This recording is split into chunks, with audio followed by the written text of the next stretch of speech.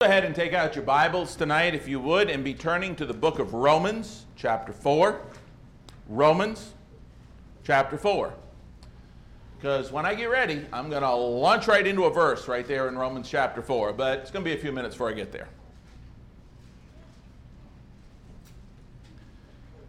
Somewhere around 3,000 years ago, King Solomon wrote in Ecclesiastes chapter 1, verses 9 and 10 the following. He said, "That which has been is that," let me start over. He wrote, "That which has been is what will be.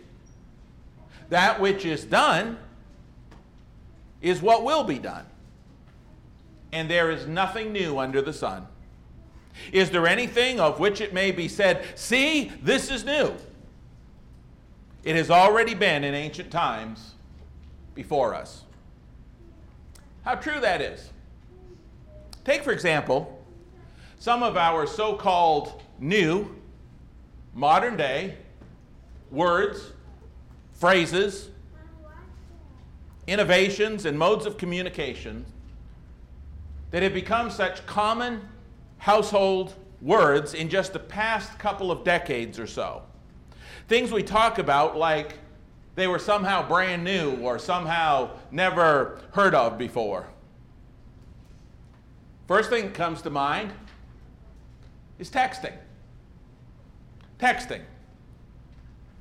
I read on one internet resource that there are trillions, trillions of texts sent every day. Trillions. I don't even know how big that is. That's a lot. And the first text, according to this internet resource, was reportedly sent on December the 3rd, 1992, less than 20 years ago. However, the fact is, God was sending his people text messages several millennia before that. Think about it. God has given us the world's largest, longest, and most vital text. This message in text ever sent, right here in the book. This sacred text right here, this divinely inspired text, this message from God, this text message, if you will, was started by was started by Moses and finished by the Apostle John. That's quite a long text, isn't it? Think about that. Took nearly 1,500 years to write, and this text message right here is completely perfect, completely flawless in all of its ways. And this text from God, this text message, if you will, is filled with statements to make us LOL. Did you know that? To make us love our Lord. And while there are no abbreviations, shortcuts, or emojis in it, what it does contain is the most valuable, the most infinitely priceless message that ever was. What it contains is simply the truth, the whole truth, and nothing but the truth to help us to God. As we move on, some might think, well, you know, these tablets, these are new inventions, tablets. Notwithstanding the old paper ones, they actually had a pen. You remember pens? Just saying. The first true tablet, according to one internet resource, came out in 1994. But God has been sending messages via tablets, or was, 3,000 years ago. Remember Moses in Exodus 31 through 34? What did God message on? Tablets. And then just 3 short years ago, in the fall of 2018, there was this new show that came out. It's been canceled after 2 seasons. But it was this new TV show that came out with this supposedly new idea, this new concept. And the promo for it said, "What would you do if you received a friend request from God?" That's the basis of a new show airing this fall called God Friended Me. That is not a new concept. God Almighty, the creator of the universe, has wanted to be friends with his creation ever since the very beginning of time. This priceless, millennia-old truth is found firmly embedded in this text message from God. This very beautiful, one and only original text message from God himself. God has always wanted to be friends with his creation. And in fact, and I don't want to get way ahead of the lesson tonight, God's wanted to be far more than just friends. But for now, let's take a look at this. The first question is, how exactly does one biblically accept God's friend request? For the sake of our lesson tonight, we'll put it in those terms. How does one biblically accept God's friend request? Well, in order to find out, the easiest way to do that is to take a look at God's list of friends. Those whom God said, this is my friend. And so the first one that we would look at on his friends list, 2 Chronicles chapter 20 and verse 7, tells us that Abraham was on God's friend list. Not only that, but in effect that he was a best friend forever with God. 2 Chronicles 20 and verse 7 saying, "Are you not our God who drove out the inhabitants of this land before your people Israel and gave it to the descendants of Abraham, your friend forever?" The Bible says Abraham was a friend of God. He was on God's friend list.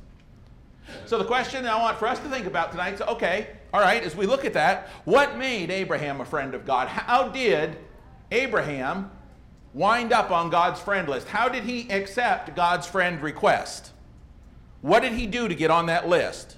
Because I'll tell you what, it takes a whole lot more to get on that list than it does when somebody requests being friends on Facebook and you hit a button here or there and there you are. It also takes a lot more afterward than just being on someone's friend list you barely know. Don't raise your hands, but it's my understanding, I don't have a Facebook account. My understanding that a lot of times people on Facebook wind up with friends they don't know. It's just like, well, it's his friend, right? It's just friend request. Being a friend of God requires a lot more than that. Let's take a look at what he did. How did Abraham get on God's biblical list of friends? Why does the Bible say he was a friend of God? Well, Abraham got on there by believing and trusting and obeying God no matter what. That's how he got on his friends list. Abraham, who it says in Romans chapter 4, beginning at verse 18, Abraham, who, contrary to hope, in hope believed, so that he became the father of many nations, according to what was spoken, so shall your descendants be. And not being weak in faith, he did not consider his own body already dead, since he was about 100 years old, in the deadness of Sarah's womb. He did not waver at the promise of God through unbelief. You want to be a friend of God? That's how it's done. He did not waver at the promise of God through his own unbelief, but was strengthened in faith, giving glory to God and being fully convinced that what God had promised, he was able to perform. He trusted God no matter what. Rather than looking at the situation around him, rather than looking at everything that said this can't possibly happen, he trusted. God said it was going to happen. That was the end of it. That's why the Bible calls Abraham a friend of God. It continues on, verse 22, and therefore it was accounted to him as righteousness. Now, the reason it's so important for us to understand this is because the Bible goes on to say that's how we become a friend of God as well. By following in Abraham's footsteps, that is how we too become a friend of God. Verse 23, now it was not written for his sake alone that it was imputed to him, but also for us. This is how we become his friend, by being fully convinced what he promised he's able to perform. It shall be imputed, verse 24, to us who believe in him who raised up Jesus our Lord from the dead, who was delivered up because of our offenses and was raised because of our justification. Therefore, having been justified by faith, we have peace with God through our Lord Jesus Christ, through whom also we have access by faith into this grace in which we stand, and we rejoice in the hope of the glory of God. We do exactly what Abraham did. And it's those who are of the faith of Abraham, those who follow in his footsteps, that are friends of God, as it were, just like Abraham was. Another thing the scriptures explain to us, this heavenly text message, if you will, that they explain to us is that another reason that Abraham was God's friend was because Abraham understood that faith alone wasn't enough. James chapter 2, please turn there. James chapter 2.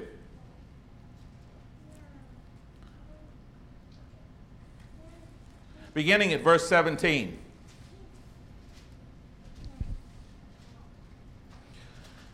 Thus also faith by itself, if it does not have works, is dead. But someone will say, you have faith and I have works. Show me your faith without your works, and I will show you my faith by my works. You believe there's one God, you do well. Even the demons believe and tremble.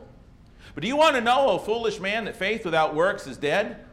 Wasn't Abraham, our father, justified by works when he offered Isaac, his son, on the altar? Do you see that faith was working together with his works, and by works faith was made perfect? And the scripture says, and the scripture was fulfilled, which says, Abraham believed God, and it was accounted to him for righteousness, and he was called, here it is, he was called the friend of God. Scripture tells us again, in a second place, that Abraham was a friend of God. We continue reading. You see then that a man is justified by works and not by faith only. Once again, it's important for us to understand that we become like Abraham and we have the faith of Abraham, and we are therefore acceptable to God when we understand those same things, that faith alone is not enough to save us, that we need to also put into action that which we believe. We need to obey. We'd also note here what a wonderful thing it is to accept God's friend request, as it were, when we comply with those same conditions. We would notice this from the Old Testament as well. Turn with me to Isaiah 41. In Isaiah 41, beginning at verse 8, check this out.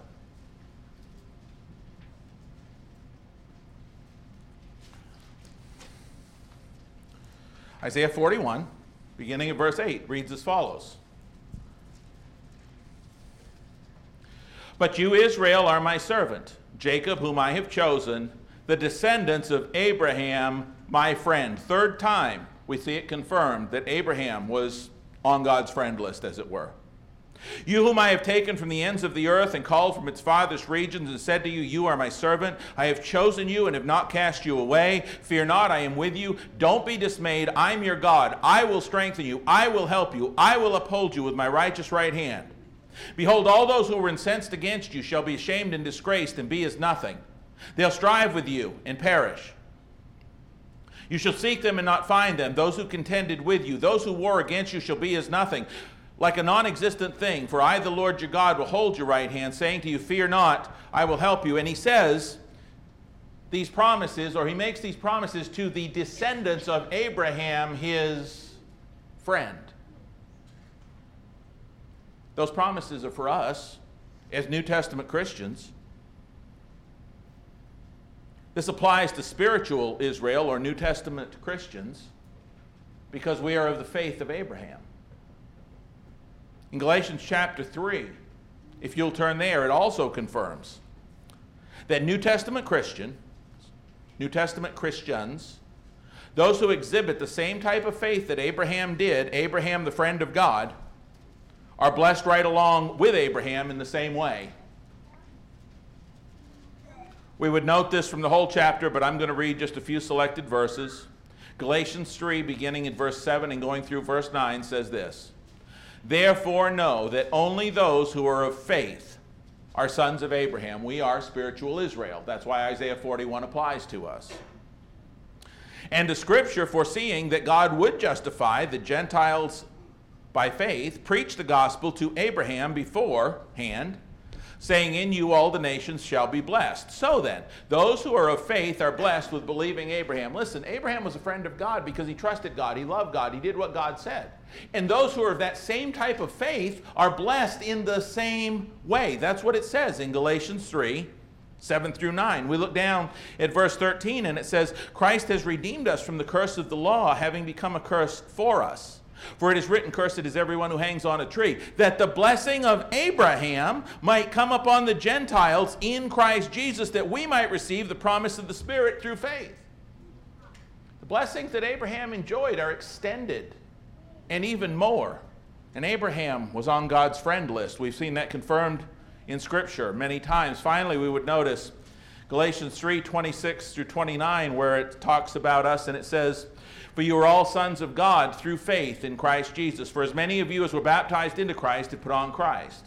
There's neither Jew nor Greek, slave nor free, male nor female, for you are all one in Christ Jesus. And if you are Christ, if you have been baptized into Christ, if because of your faith you have taken those steps, because he said this is what you got to do to have your sins washed away, as we talked about this morning.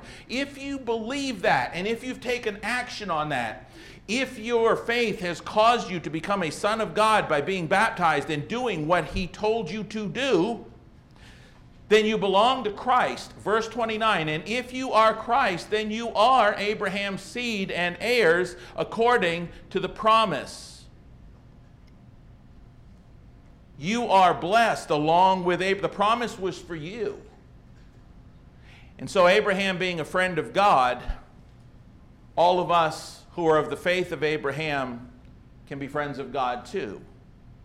But you know, that's just one name on God's friend list. You know, there's another name in the Scripture, in this text message from God. There's another name on his friends list. The great man of God, Moses, was also a friend of God. Exodus 33 and verse 11 says, the Lord spoke to Moses face to face as a man speaks to his friend. Well, prior to texting and emailing anyway. Face to face as a man speaks to his friend. Now, if you study Moses' life, you'll see those same key ingredients that made him a friend of God as made Abraham a friend of God. If you study Moses' life, you'll see that he accepted God's friend request in much the same way that God's friend Abraham had. Number one, by believing God, trusting God, and obeying God, no matter what. By understanding that faith alone was not enough to please God, nor was that what being friends with God consisted of. Just saying, oh yeah, I believe, and then going and doing whatever you want. And Moses, thirdly, did the same thing as Abraham. He was willing to leave behind the things of the world in order to be a friend of God. All of these things that I just mentioned about Moses, we would note if we turned and read Hebrews 11, 24 through 27. But I spent a lot of time with Abraham, and so we'll just say Moses was on God's friend list for the same attributes. But you know, Jesus told us what it would take to be friends with God. Jesus told us what it would take to be, for the sake of our flow tonight, on God's friend list. He told us it in John 15. Turn there, please. Gospel according to John, chapter 15. We've been studying this in the adult Sunday morning class. What does it take? How do we become friends with God? How do we get on his friends list? Like I said, it's a whole lot more than just clicking a button. We see the same terms and conditions apply to accepting God's perpetual friend request today as was true with both Abraham and Moses. John 15, I'll be reading from verse 9 and following. Jesus said, as the Father loved me, I also have loved you. Abide in my love. If you keep my commandments, you will abide in my love, just as I have kept my Father's commandments and abide in his love. These things I have spoken to you, that my joy may remain in you, and that your joy may be full. This is my commandment, that you love one another as I have loved you. Greater love has no one than this, than to lay down one's life for his friends. Jesus said in verse 14, you are my friends if you do whatever I command you. No longer do I call you servants, for servant does not know what his master is doing, but I have called you friends. For all things that I have heard from my Father I have made known to you. You didn't choose me, but I chose you and appointed you that you should go and bear much fruit, and that your fruit should remain, that whatever you ask the Father in my name, he may give you. Some things to note if you're taking notes. In this text, right here, what does it take to be on God's friends list? To be those whom Jesus said, these are my friends. Number one, we must be willing to love and trust God enough to obey his commandments. We see this in verses 9, 10, and 14. Number two, we must be willing, as Jesus was, to lay down our lives for the brethren. Verses 12, 13, and 17. We must not only simply know God's word ourselves, but we must be willing to make God's word known to others. Verse 15.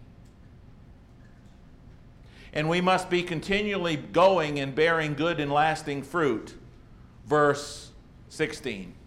That's what it takes. That's what Jesus said in John 15, 9 through 16, that his friends would do. These are things that are involved in being a friend of Jesus. Again, very similar to Moses, very similar to Abraham.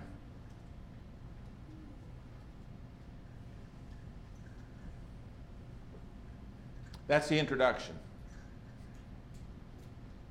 Because something I want you to understand.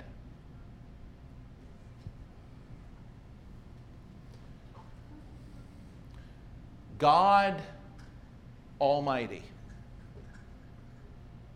the creator of the universe, doesn't want to just be your friend. He wants to be your friend. But he wants something so vastly more magnificent, so much more involved, so much beyond. I mean, it's a wonderful thing to be on God's friend list, to be what the scripture says, a friend of God. And Moses had a great relationship with God. He wasn't flawless, but he had a good relationship with God. And Abraham was the father of the faithful, some say. And it was great that the Bible says again and again and again, Abraham was a friend to God. He was a friend to God. And it's a wonderful thing. And these disciples in John 15, Jesus said, I don't call you servants anymore, I call you friends. Wouldn't you have loved to have heard Jesus said that in person to you? You're my friend. But as magnificent and as awesome and as incredible as that is, God has something so much bigger in mind than just simply being your friend.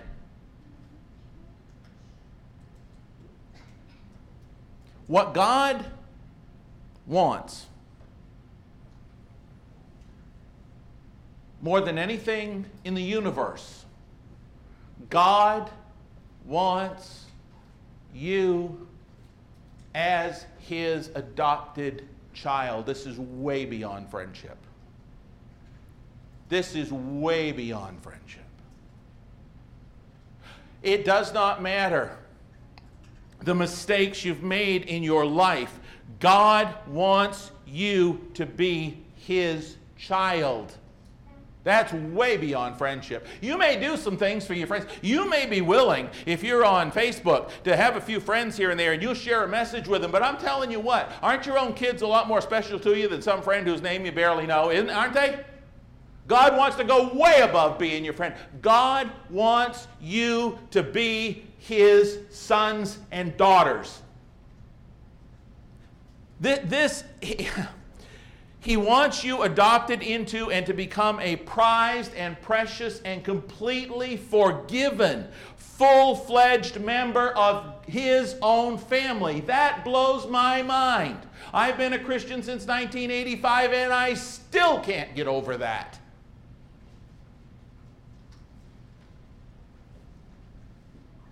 God, who spoke the world into being in 6 days, God who in the flesh came and got out of the boat and said, peace be still, and it was flat calm. The God who created the heavens and the earth wants you and I to be his child. He wants to adopt us so bad. That he was willing to give up his own perfect son in order, that's way beyond friendship, folks. And God, that's been his plan. That's been the text message ever since the very beginning, that all the text from Genesis to Revelation has pointed to. And we've talked about this before, that God put a plan in place before the foundation of the world, before time existed. And he knew when he created mankind that mankind was going to mess up, but he still had this plan in place to want you for his child. What do you do with that? And the more I talk about it, the more small I feel. That's what God wants. It's this idea of some TV show and befriending it. No. That trivializes it because it takes so much more than to be a friend of God. But God wants to be so much more than your friend. Turn with me, and I know I quote this passage a lot, but please turn there. Ephesians chapter 1. This has been the plan. God loves you so much. Even if you have never accepted his adopting you, God wants you so bad. He's not going to force you. You're going to have to make that decision. But God, just like accepting friends or not accepting friends or deciding what you're going to do in certain situations, you're going to have to decide if we talked this morning about people that aren't baptized, that haven't accepted that invitation. You're going to have to decide. But God so desperately wants to take you in as his own. Ephesians 1 verse 3, blessed be the God and Father of our Lord Jesus Christ, who has blessed us with every spiritual blessing in the heavenly places, just as he chose us in him before the foundation of the world. If you would be in Christ, if you would make that decision to get into Christ, he chose that all of those who would be in Christ before the foundation of the world, he chose that those people who would make that decision would be holy and blameless before him. I don't know what you've done in your life. I don't. I know what I've done in mine. And you know what you've done in yours. You know your sin. You know whatever it is you've done. And I'm not trying to say we're all rotten, but what I am saying is that we're all sinners. That's Scripture. And one sin will separate you from God, but God loves you so much that he had a plan in place, even knowing how bad you'd mess up, to make you blameless, faultless, sinless, perfect before him. If you would just have your sins washed away. Having predestined, verse 5, us to adoptions as sons by Jesus Christ to himself, according to the good pleasure of his will, not because we're good people, but because of the good pleasure of his will, to the praise of the glory of his grace, by which he made us accepted. This is past tense. Jesus did it all. He made us acceptable. He made us flawless for all of those who would accept it. If we're in the beloved, in Christ, we are accepted. There is no condemnation, Romans 8:1, for those who are in Christ Jesus.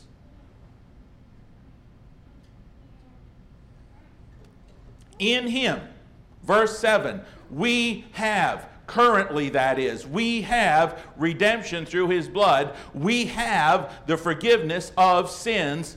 Thank God. According to the riches of his grace, not because of the goodness of our actions. When are we adopted as his children? Verse 5. When we come to believe and trust him enough to accept his grace and forgiveness on his terms. Verses 6 and 7. When does that happen? That happens when we accept his offer to adopt us. That happens when we accept the terms and conditions of his offer to adopt us into his family. Go back with me again to Galatians. And I know I've read it. I'm going to read part of it again. Chapter 3. Look at this again. Verse 26. You're all sons of God through faith. That's when you become a son of God, is when your faith causes you to do something. You're all sons of God through faith in Christ Jesus. For as many of you as were baptized into Christ have put on Christ. Neither Jew nor Greek, slave nor free, male nor female, you're all one in Christ. And if you are Christ, then you are Abraham's seed and heirs according to the promise. Now let's continue on. Chapter 4, verse 1. Now I say that the heir, as long as he is a child, does not differ at all from a slave, although he is master of all, but is under guardians and stewards until the time appointed by the Father. Even so we, when we were children, were in bondage under the elements of the world.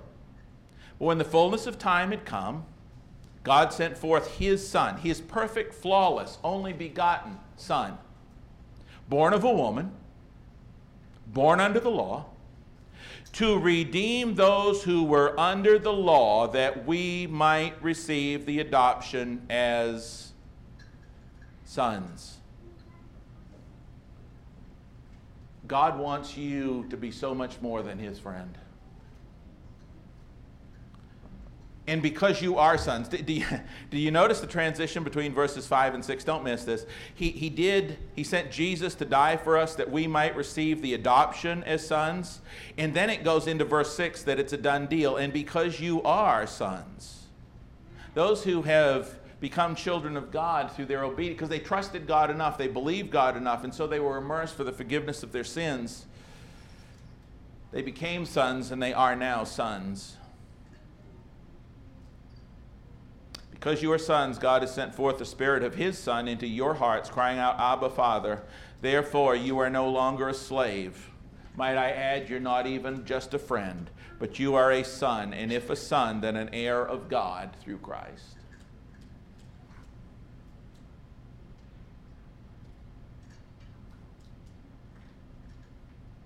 That still blows my mind. In Romans chapter 8, as I said, verse 1 says, there is now therefore no condemnation, or there is therefore now no condemnation to those who are in Christ Jesus, who do not walk according to the flesh, but according to the Spirit. Notice what he says about us being sons of God, God's adopted sons and daughters. In verses 12 and following, he says, therefore, brethren, we are debtors, not to the flesh, to live according to the flesh. For if you live according to the flesh, you will die. But if by the Spirit you put to death the deeds of the body, you will live. If we take this text from God, this message, this text message from God, that was written or dictated by the Holy Spirit, that's what it's talking about, and we let what the Holy Spirit had those men write down in this text message lead our lives, if we do that, and we put the deeds of the body to death, look what it says in verse 14. For as many as are led by the Spirit of God, when we're led by what the Spirit wrote down in this text message, these are sons of God. You tonight, if you have put on Christ, are so much more than God's friend. You are a son of God.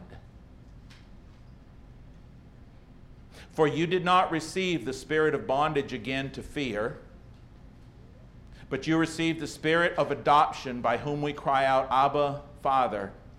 The Spirit himself bears witness with our spirit that we are, current tense, brethren, we are, not we will be, not we hope to be, not we want to be, not we wish we were, we are children of God. And if children, then heirs, heirs of God and joint heirs with Christ, if indeed we suffer with him, that we may also be glorified together. When I try to visualize this, and I realize there's no other way to illustrate this, there's no way to try to put this across in human terms. Paul said at one point, I write in human terms so that they could try to get their mind around it. And I realize it doesn't compare, but the best I got is to think of some rich businessman today, somebody who's just never, his children and his grandchildren will never have to worry about spending all the money he's made. Some multi-bazillionaire, okay?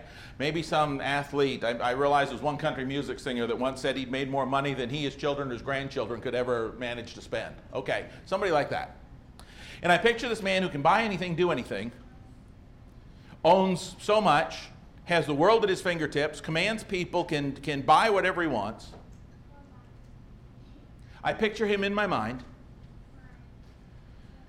looking to some of these starving, dirty, diseased orphans in some third world country that's been ravaged by war and disease, These orphans whose parents are dead, who will probably die themselves within the next month or so if they don't get the medical attention and the food that they need. And as I said, they're dirty and they're diseased and they're malnourished, all these little children. And we know some of the messes, and I don't need to go into any more detail, but we know some of the squalor and awfulness that they live in. They have absolutely no chance of survival. And I picture this rich businessman seeing some of those children and flying to this place himself in person because it's too big of a mission. It's too important to him to send somebody else. He's got to go in person, and he goes. And he adopts that child. Warms your heart, don't it? And he brings that child back.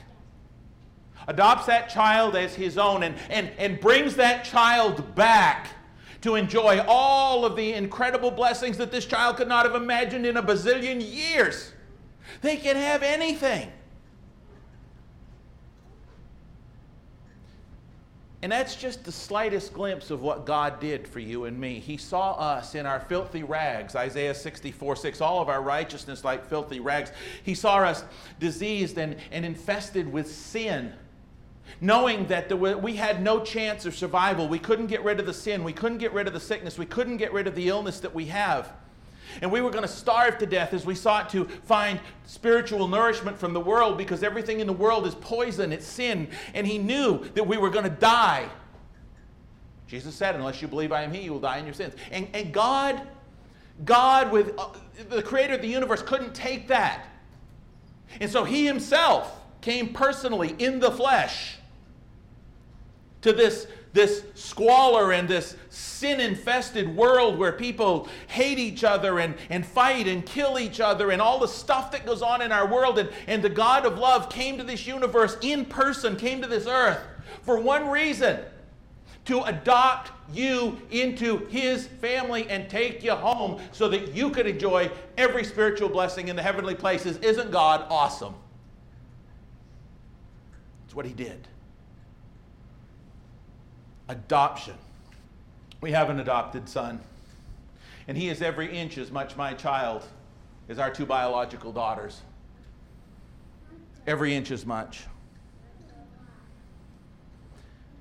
God the Father came in person, came in the person of Jesus Christ, and he paid the ultimate price in his own blood to become, your friend, but so infinitely much more, to become your father.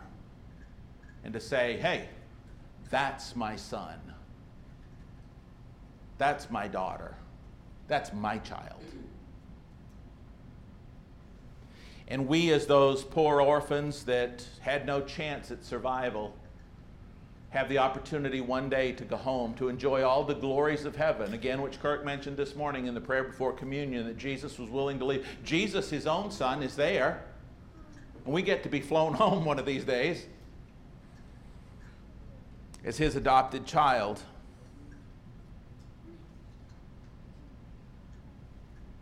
God the Father paid the price. He came. And he paid the price in blood for you to put forward this adoption contract. God the Father, through that text message, the Bible, is begging you to let him adopt you tonight. And then one day take you back home to paradise with him. Can you imagine one of those little kids rejecting that offer? If you stay in your sins, if you decide, no, I don't want to go with him, I don't want him to be my father, I don't want to become his child by being baptized and having my sins washed away, I'd rather stay in my sins. If you reject his offer and you stay in that sin-infected place called the world, you will die. You will. Eternally. So he's begging you to let him adopt you. It was his plan and his blood and his tears and his trip here. Listen, were his plan and his blood and his tears and his trip and his sacrifice in vain? Did he come looking in vain for you? It was in vain for you if you don't accept his invitation to become both his friend and his adopted child. Please, do not let God's trip to this planet be in vain for you. If you're watching this, I hope you look up the scriptures we've talked about tonight, and I hope you really decide to study because you want to know what it takes to be adopted into the family of God. And if you're in this room, don't let his trip for you be in vain. Don't turn down his offer. The world is not the world, but the world of things that God has for you are just waiting, and he's saying, please, I want to adopt you. If you'd be adopted tonight by being baptized because of your faith, having your sins washed away in the waters of Christian baptism, God would rejoice, the angels in heaven would rejoice, the church would rejoice. Maybe you're somebody who's done that. And you're saying, you know what? I've squandered some of the Father's stuff that he gave me. I'm not all the child to him that I know I could be, and I'd like to be a stronger child and a better representation of his name after all he's done for me. I know that I'm not the best representation of the family name, and I'd like to be better, and I need the strength and prayers of the church. We'll pray for you because a lot of his children fail. Tonight, if there's any of those things we can do for you, would you accept his invitation? Or would you accept help to be a stronger child for the God who loves you so much? We'd love to help you right now as we stand and sing.